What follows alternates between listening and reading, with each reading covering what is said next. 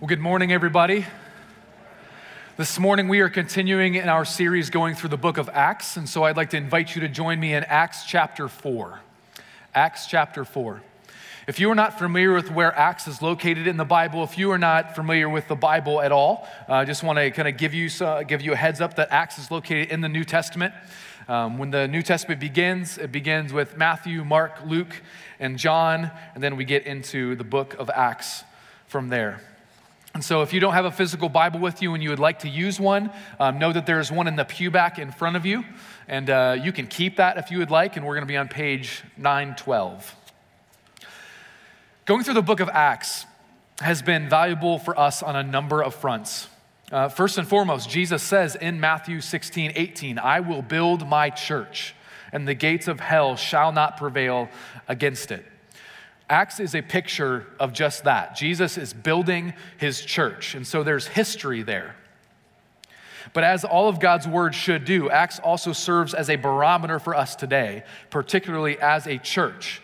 Not necessarily that we need to have the same exact practices in the same exact way, but are we about the same things? Are we like they were, as we're told in Acts 2:42? Are we devoted to God's word?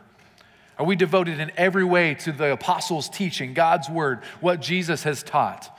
Are we devoted to the fellowship, which is the status that we hold, the unity that we hold if you call yourself a follower of Jesus? Do we live that out with one another?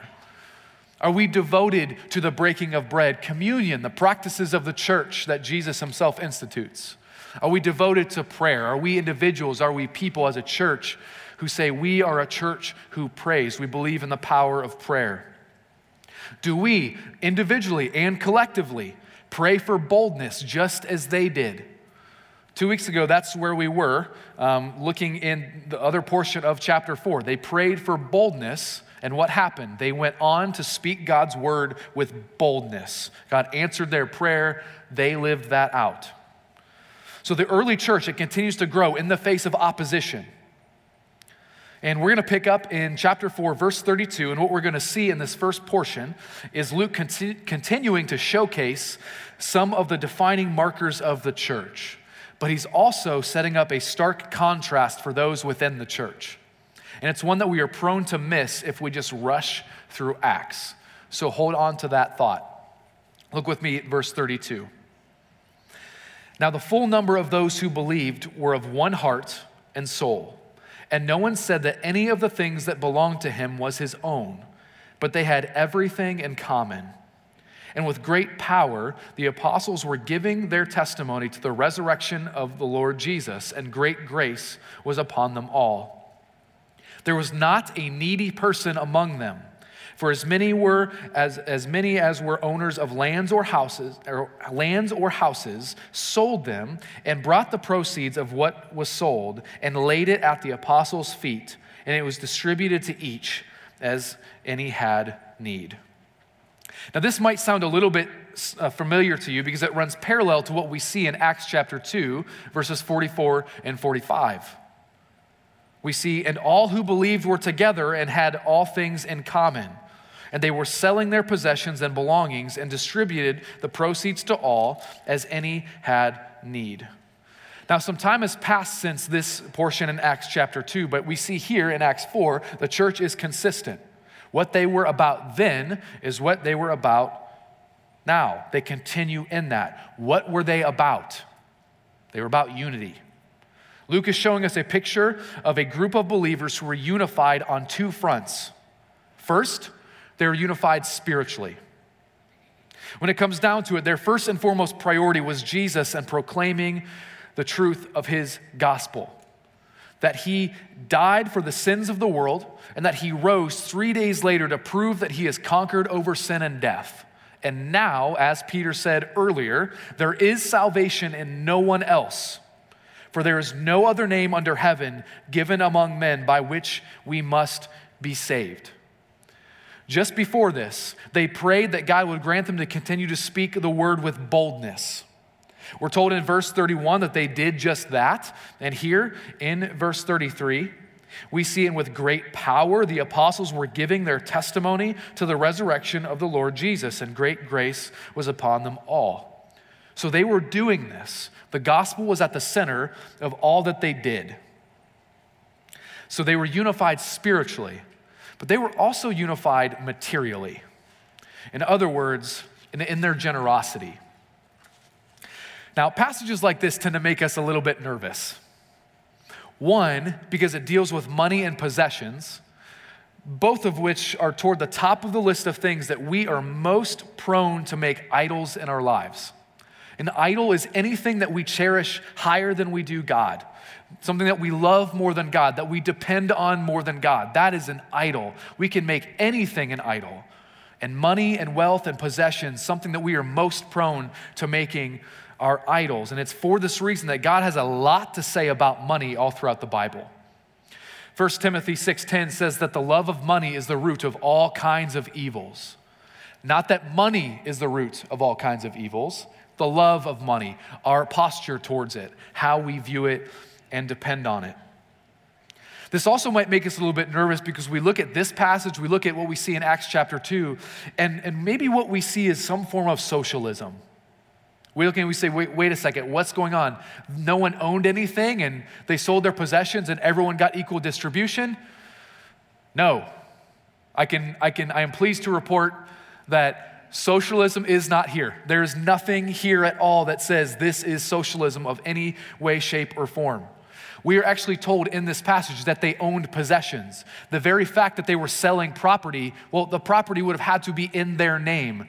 It's that they didn't recognize the possessions as their own. It's a posture of the heart that they had towards their stuff. They still owned it. They just held it loosely. And we also see here that the distribution, what was given, is only being given to those who are in need. It's not that everyone sold everything they owned, pulled it together, and said, all right, everyone gets an equal share. Only those who had a need were given what it is that they needed. And it wasn't even equal to, because everyone had different needs. And so they were given according to their needs. So this is not in any way, shape, or form socialism. What it is a biblical understanding of stewardship. We are managers. We are managers, not owners of everything that we have. We are managers and not owners. The money that we make, no matter how large, no matter how small, belongs to God. Deuteronomy 8:18 says, "You shall remember the Lord your God, for it is he who gives you your power to get wealth." Not only does it belong to him, but it comes from him. James 1:17 says every good gift and every perfect gift comes down from above, which means our car, our house, our phone, anything that we own is given to us by God and for God. Do we view our money and possessions in this way? Do we see everything that we have ultimately coming from God to be used for him? Do we see these things? Do we see our role in what we have as managers, as borrowers, or do we see ourselves as owners? Because they viewed their stuff, they viewed their wealth and possessions as being God's. They viewed their stuff that way. They didn't hold on to everything with a tight grip saying, mine. That's what a child says. Right? A child in their young age will say, mine, mine, mine, not wanting to share, but eventually we got to grow up. We no longer view our things as our own. As we grow spiritually, we recognize these are all from him, and we have them with open hands. And we say, God, I recognize that you have given me this. I'm willing to give it back to you to meet the needs of your people. And what we see is that some of them took some drastic measures and sold pieces of land or even their homes. And I think that we need to understand that though those examples are given, and look, if you have the means to sell land and your home, I mean, whatever that looks like, great. But we have to imagine that some of them simply just took money and gave as well to meet the needs. And so we see various plans, people doing these things to meet the needs. And I do think there's something that's important to note about all of this in their generosity. And I'm probably going to upset someone here, but God's word has a tendency to poke us and upset us sometimes. Notice the method of how they went about collecting and distributing. they laid it at the apostles' feet. They didn't just give it to John or Peter or one individual and say, hey, you take care of this. They laid it at the apostles' feet. So there's this collective nature of this. There's an accountability in place. So we're giving it to all of the apostles, and you had multiple people, checks and balances here. But they laid it at the apostles' feet, and then they distributed it according to the needs. There was clearly some form of structure, some form of organization here, although we're not given specifics. All that we see is the church, the people of God, trusted the church leaders, the apostles, to handle their giving. How often do we commit to give, but with the stipulation, we get to choose where it goes? How often do we say, I will give, but only if all of it goes directly to Camp Carl? I will give, but only if it goes directly to our middle school ministry.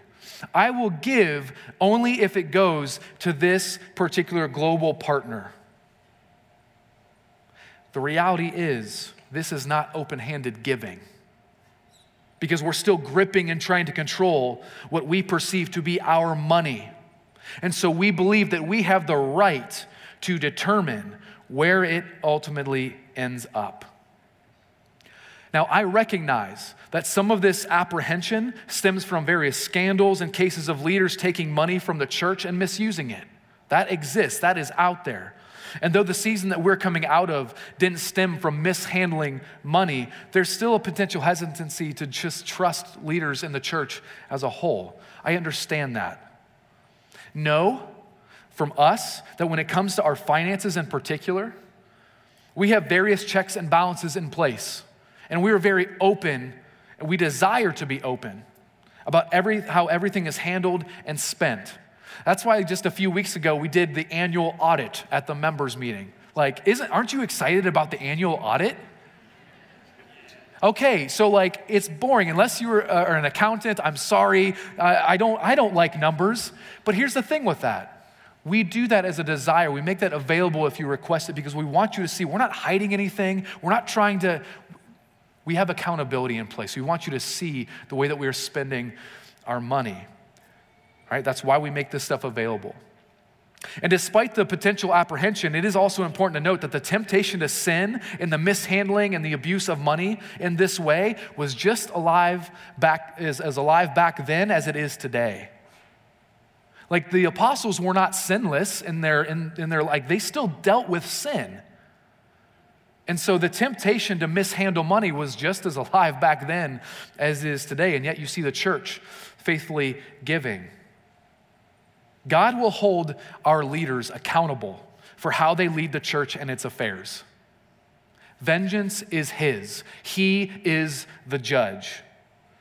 Our charge is to faithfully give because it will grow us. It's a spiritual discipline. And it will ultimately having faith and trust in the Lord that he is going to use those he has placed in authority and what we give for his glory. That is our charge.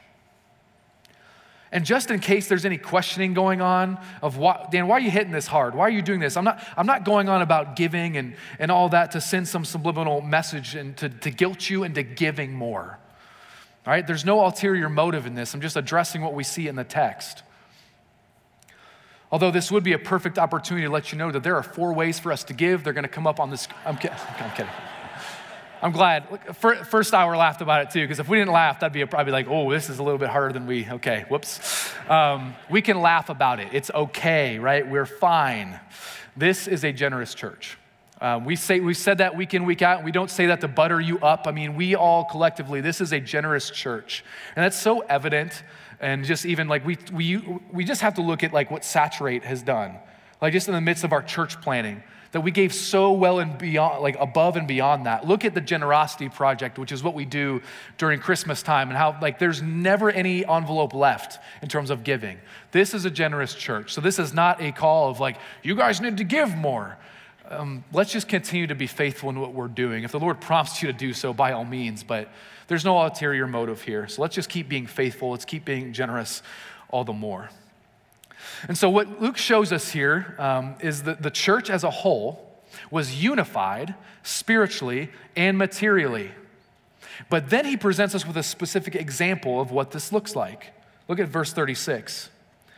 Thus Joseph, who is also called by the apostles Barnabas, which means son of encouragement, a Levite, a native of Cyprus, sold a field that belonged to him and brought the money and laid it at the apostles' feet. Luke gives us these two verses for two reasons. First, we're introduced to Barnabas, whose actions follow the rest of the church. He sold a field, so he took property of his own, he sold it, and he laid the proceeds at the apostles' feet. Barnabas is going to play a major role in the gospel expanding throughout Acts to the ends of the earth as he partners with Paul. But the thing is, we're not going to see anything about Barnabas again until I believe chapter 9. So what Luke does here is he's introducing to us Barnabas, a major player, so to speak, a man who God used throughout Acts. But secondly, he's setting up a contrast between those in the church who are unified in their faithfulness toward God and one another, and those who are unified in their faithlessness toward God and one another. Look what we see beginning in chapter 5. But a man named Ananias with his wife Sapphira sold a piece of property, and with his wife's knowledge, he kept back for himself some of the proceeds and brought only a part of it and laid it at the apostles' feet. So we were just introduced to Barnabas. Here we were introduced to Ananias and Sapphira, who are a couple within the church. And as the rest of the church had done, they took property that they owned, sold it, and laid the proceeds at the apostles' feet. So far, so good. The difference is Barnabas gave the full amount, while Ananias and Sapphira kept back some from themselves. And we're told that they agreed to do this. They're on the same page with this. This was a plan. Okay, so what's the big deal? Is there any place in Scripture where God says that we have to give 100% of anything that we sell to the church? No, that is not the issue here. Peter pointedly tells Ananias his sin, beginning in verse 3. But Peter said, Ananias, why has Satan filled your heart to lie to the Holy Spirit and to keep back for yourself part of the proceeds of the land? While it remained unsold, did it not remain your own? And after it was sold, was it not at your disposal? Why is it that you have contrived this deed in your heart? You have not lied to man, but to God. So Peter confronts Ananias and he shows us what the big deal is. Ananias' error is twofold. First, lying to the Spirit. How did he lie? We don't see a specific lie in here, do we? Well, it's not explicit, but it's implied that at the very least, at some point, he promised the Lord he'd give all of the money from the land that he sold.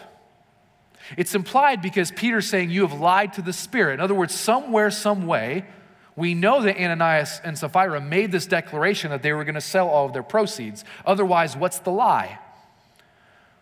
It's also very possible that they made this declaration publicly, although that was just conjecture. We don't know that.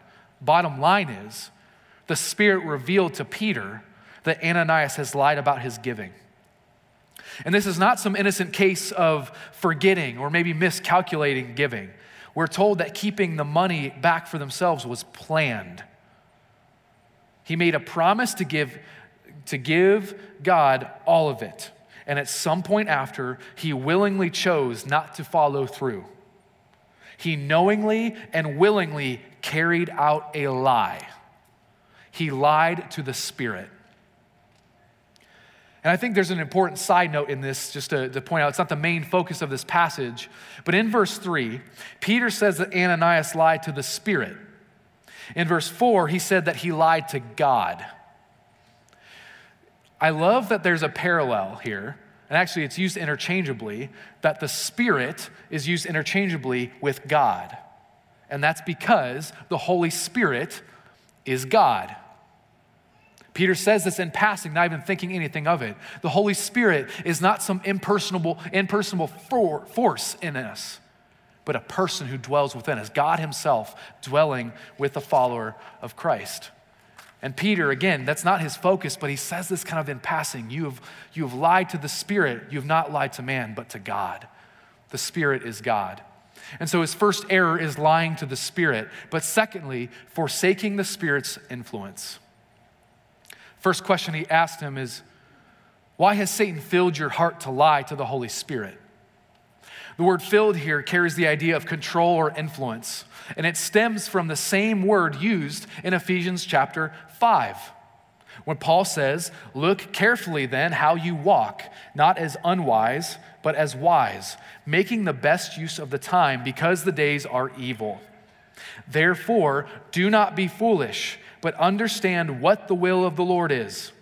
And do not get drunk with wine, for that is debauchery, but be filled with the Spirit." He says, walk carefully and be filled with the Spirit. To be filled with the Spirit means to give ourselves over to Him and His influence.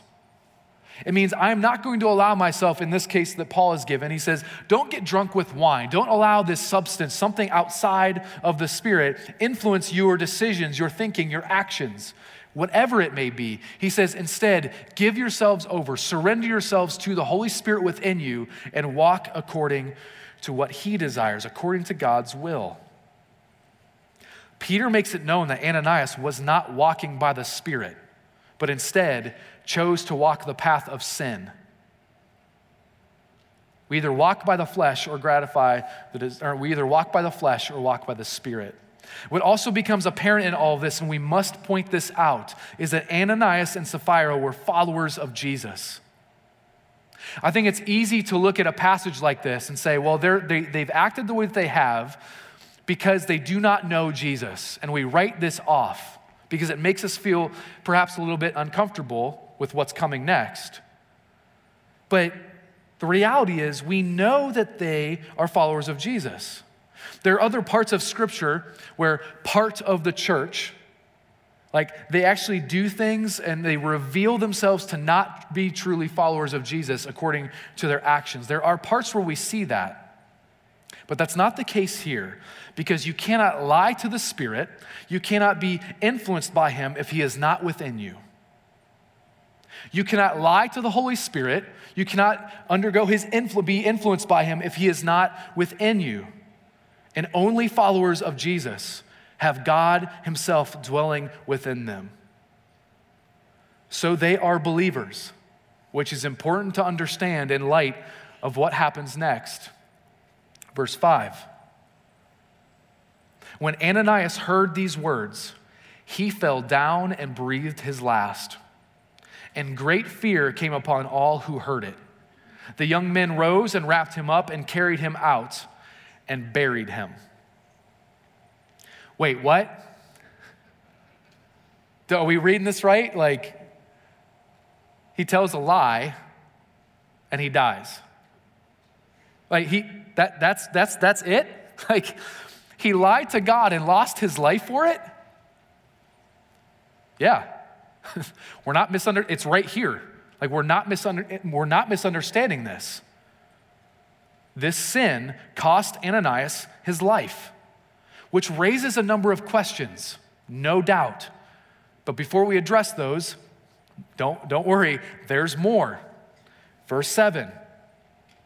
After an interval of about 3 hours, his wife came in, not knowing what had happened. And Peter said to her, "Tell me whether you sold the land for so much." And she said, "Yes, for so much." But Peter said to her, "How is it that you have agreed together to test the Spirit of the Lord? Behold, the feet of those who have buried your husband are at the door, and they will carry you out." Immediately she fell down at his feet and breathed her last. When the young men came in, they found her dead, and they carried her out and buried her beside her husband. And great fear came upon the whole church and upon all who heard of these things. Peter approaches Sapphira and gives her the opportunity to own her sin and repent. Did you sell the land for this much? Yes, for this much. He comes to her and gives her an opportunity to own her sin, to confess that, and ultimately to repent. But she is more committed to the lie than she is committed to being obedient to the Holy Spirit. She is more committed to the lie, and the result is the same for her as her husband: death. And in both cases, we see that great fear came upon all those who heard it. So Luke gives these two accounts back to back to give us contrasting examples of a united faithfulness and then united faithlessness. But in the case of Ananias and Sapphira's sin, the elephant in the room is, why would God do this? Like, was their sin really that bad that warranted taking their lives? It might make us question God's character. It might make us wonder, what does this mean for us? If I lie, is God gonna just drop me right there? We have some questions. So let's talk about it. Peter tells us the heart of the matter. He tells Ananias that they've lied to the Spirit and that they've agreed together to test the Spirit. This should open our eyes, because to lie to God is to test God. Lying to God is testing God. Deuteronomy 6:17 says, "You shall not put the Lord your God to the test." Jesus, he echoes and emphasizes this in Matthew chapter 4 when he's being tempted by Satan in the wilderness. Satan tempts him to test God. Hey, Jesus, put God in a position to where he's going to have to perform for you. Coerce him to do a certain action by doing this. And Jesus says, you shall not put the Lord your God to the test. So he echoes this as well. Do not put the Lord your God to the test. How did they test the Lord? By willingly lying to him. Why is that such a big deal? Because they made the presumption that God takes sin lightly. They've presumed on his grace and on his mercy, that they've personally experienced as followers of Jesus. Like, they were alive when Jesus was crucified. They know what happened here. They presumed on his mercy and grace that they would have experienced personally, that God takes sin lightly. God is loving, he is gracious, and he is merciful. But within all that, do we forget that he is also holy? Do we realize that God is holy? It means that he is set apart. It means that there is no one else, there is no thing else that is like him. There is no comparison we can put into words, and we do our best to describe who he is, but it will always fall infinitely short, because he is high above it all. His ways are higher than our ways. His thoughts are higher than our thoughts. He is holy and set apart. And to recognize him as such is to rightly fear the Lord, which is the response of the people. Not being afraid of him, but ultimately seeing this is who God is, and that brings me to awe. I'm going to revere him as being exactly who he says he is. I'm going to view him rightly. It's because of God's holiness that Uzzah in the Old Testament lost his life. The ark of the Lord, which is understood to be is a symbolic presence of God, was being transported, albeit wrongly to begin with. And the ox in which the ark was being carried on began to stumble, and so the ark fell off, and Uzzah innocently reaches out to grab it, to prevent it from falling, something that you and I surely would have done too. It's a reaction. And in the moment he touched the ark, he died. Why? Because he presumed that his hands were cleaner than the dirt that it was going to fall on. He is unholy. He cannot come in contact with what is holy, the ark of God. God's holiness is why Aaron's sons, when they offered an unauthorized fire before the Lord, they created this fire in the censer. When they were not told to do so, that fire actually consumed them and took their lives in the moment. Because they presumed on God's grace and presumed on his holiness. God's holiness, by nature, demands that sin be dealt with.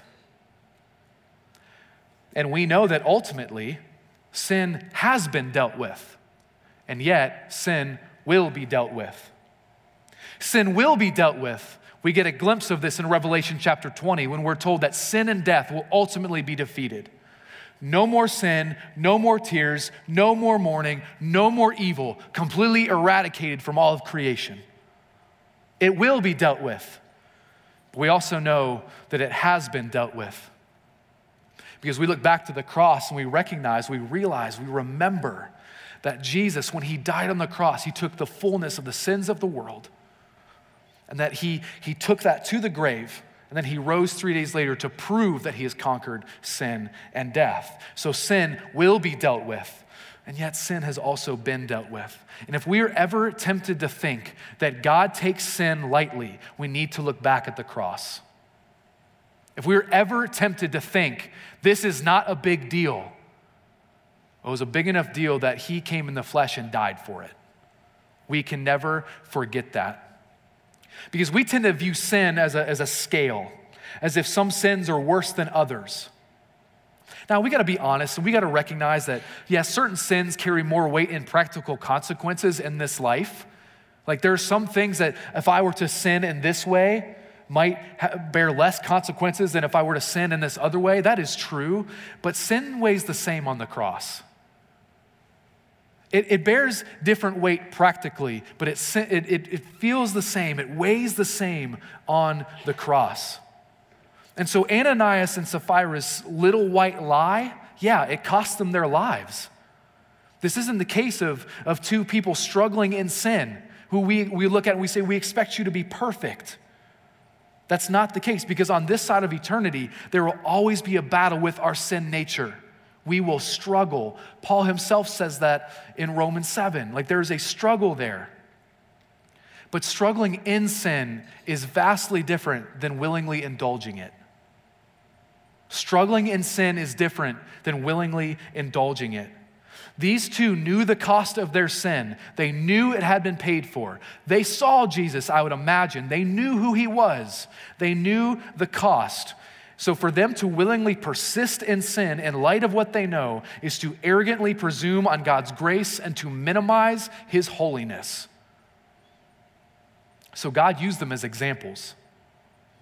In a time when the church is in its infancy, like a young child who is easily swayed one direction or another, God took what appeared to be a small flame and removed it before it became a wildfire and spread throughout the rest of the church. He dealt with the sin before it got started. He did not do this as an unjust judge, but as a loving father protecting his children. And the response of the people who were there, who heard about it and witnessed it, they didn't shake their fist at him, because that's our temptation. We look back and we say, God, how could you do this? That's unjust. That's not fair. But the people who were there and witnessed it didn't do that, did they? Twice we're told that they responded by fearing the Lord, not being afraid of him, but recognizing this is a holy God who does not take sin lightly. They responded with awe. They responded by fearing the Lord, seeing him for who he is.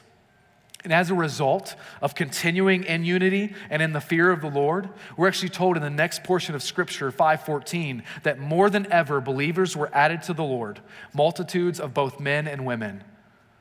It didn't scare people from coming to the church. They recognized that God is holy.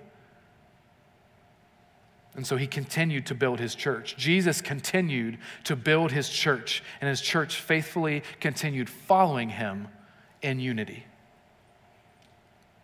I wonder if we look at the sin in our lives as not a big deal. Like, do we look at the sin that we would consider to have, little practical consequences, like, the little white lies? Do we view them as small and insignificant? To do so would be to presume on God's holiness. Imagine if we all did this. Imagine if each one of us individually looked at our sin as small and insignificant. What kind of church would we be?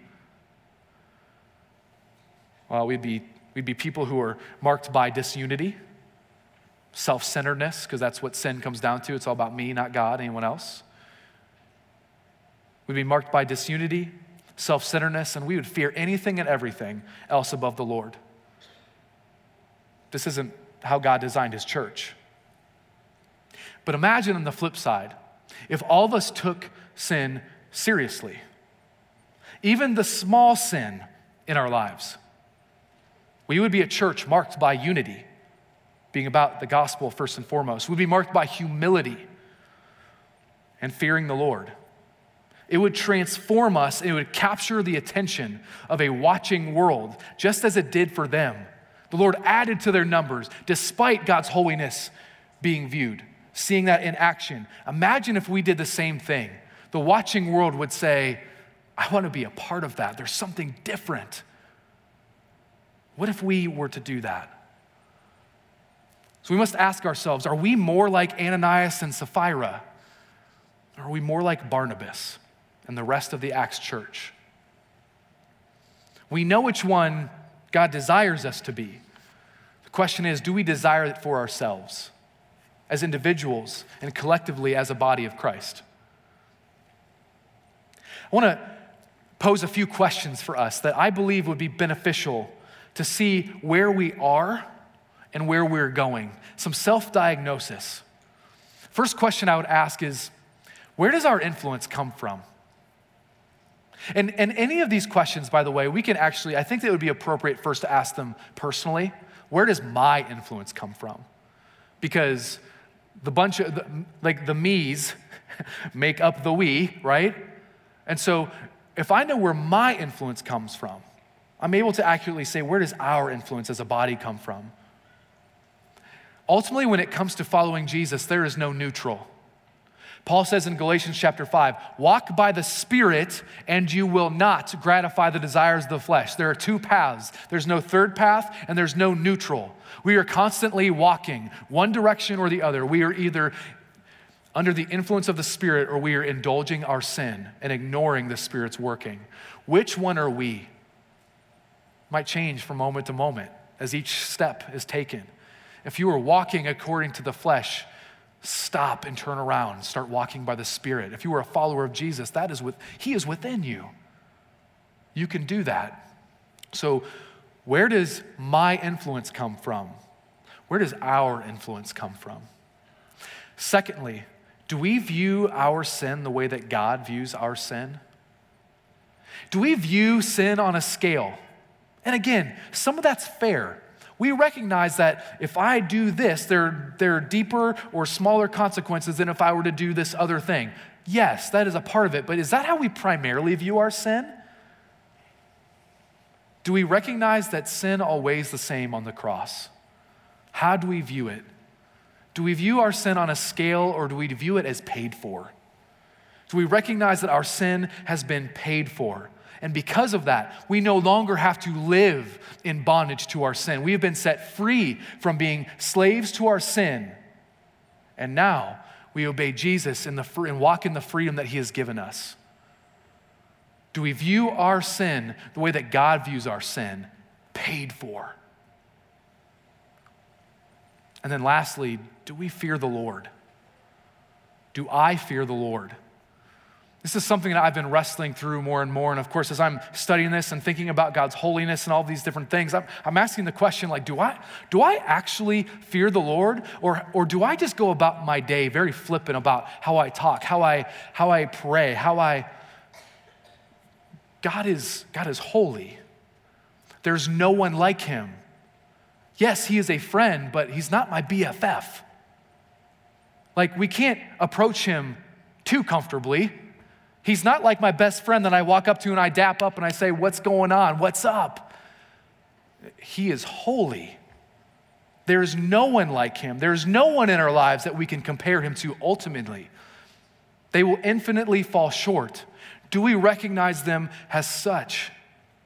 So do we fear the Lord? Do I fear the Lord? Or am I afraid of consequences? Do I actually fear the Lord? Is that why I want to live in my life in a holy way? He says, I am holy, therefore be holy. Am I doing that because of God's holiness and because of what he has done for me? Or is it because I'm afraid of what he'll do to me? That's not what he has for us. He wants us to respond because of what he has done for us, not being in fear of we need to earn something from him. We cannot earn anything from him. We cannot please him any more than he's already pleased with us now.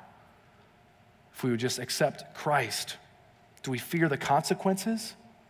Do we fear man? Do we hold the people around us up higher? What do they think about me more than what God thinks about me?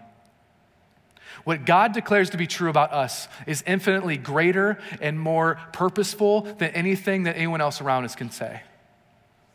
Do we believe that? Do we fear man or do we fear God? Do we recognize him as holy? These are some hard questions to ask. And I think that we'd be doing ourselves a disservice if we just simply asked these questions and said, all right, let's pray and get on out of here. I actually think that we need to spend some time reflecting on this and then praying accordingly. You might have noticed that at the beginning of the service, we didn't take or set aside prayer time to do that. And it's because we felt like it would be more appropriate to respond according to God's word in this way. And we're going to do that now. And so between you and the Lord, I want to lead us through a time of prayer. And I want us to spend some time reflecting on these types of questions. Searching our hearts, saying, God, search my heart, know my thoughts. How do I view you? How do I live? And how can I live accordingly? And so typically the way that we do this is we lead through a couple different prompts and we pause, but I want to kind of give it to you all up front and give us some time to just spend some time reflecting and then praying just on our own in the silence of our own hearts. And so what I would ask you to do at first is reflect on who you know God to be. Who is God to you? Who has he shown himself to be? Do you recognize God's holiness? Do you recognize that he is faithful and just and merciful? Who do you know God to be? Spend some time just thinking about that and then responding in prayer accordingly. Praying to him, thanking him for who he is, recognizing that he is holy. And then would ask that you would pray in response according to what you know about him. Is there perhaps unrepentant sin in your life? Something that you have seen, this is small, it's not a big deal, and so it's gone uncared for, undealt with. You say, this is not a big deal. Is there something that you would even be able to take the time to confess before the Lord? Is there a promise that you have made to the Lord, but you have left it unfulfilled? Do you just want to say, God, I desire to be holy as you've called me to? 1 John 8:1-8-9 says, if we say we have no sin, we deceive ourselves and the truth is not in us. But if we confess our sins, he is faithful and just to forgive us our sins and to cleanse us from all unrighteousness. He is faithful. He will hear. So let's spend some time doing that. And if you desire to, consider writing it down in the prayer card that's in the pew back in front of you so that you would know that confidently, and this could be anonymous, that it will be prayed for in the weeks to come if that's something you feel led to do. But let's spend some time reflecting and just praying on who God is and how we might respond accordingly. Let's do that now. And I'll close this as some time has passed.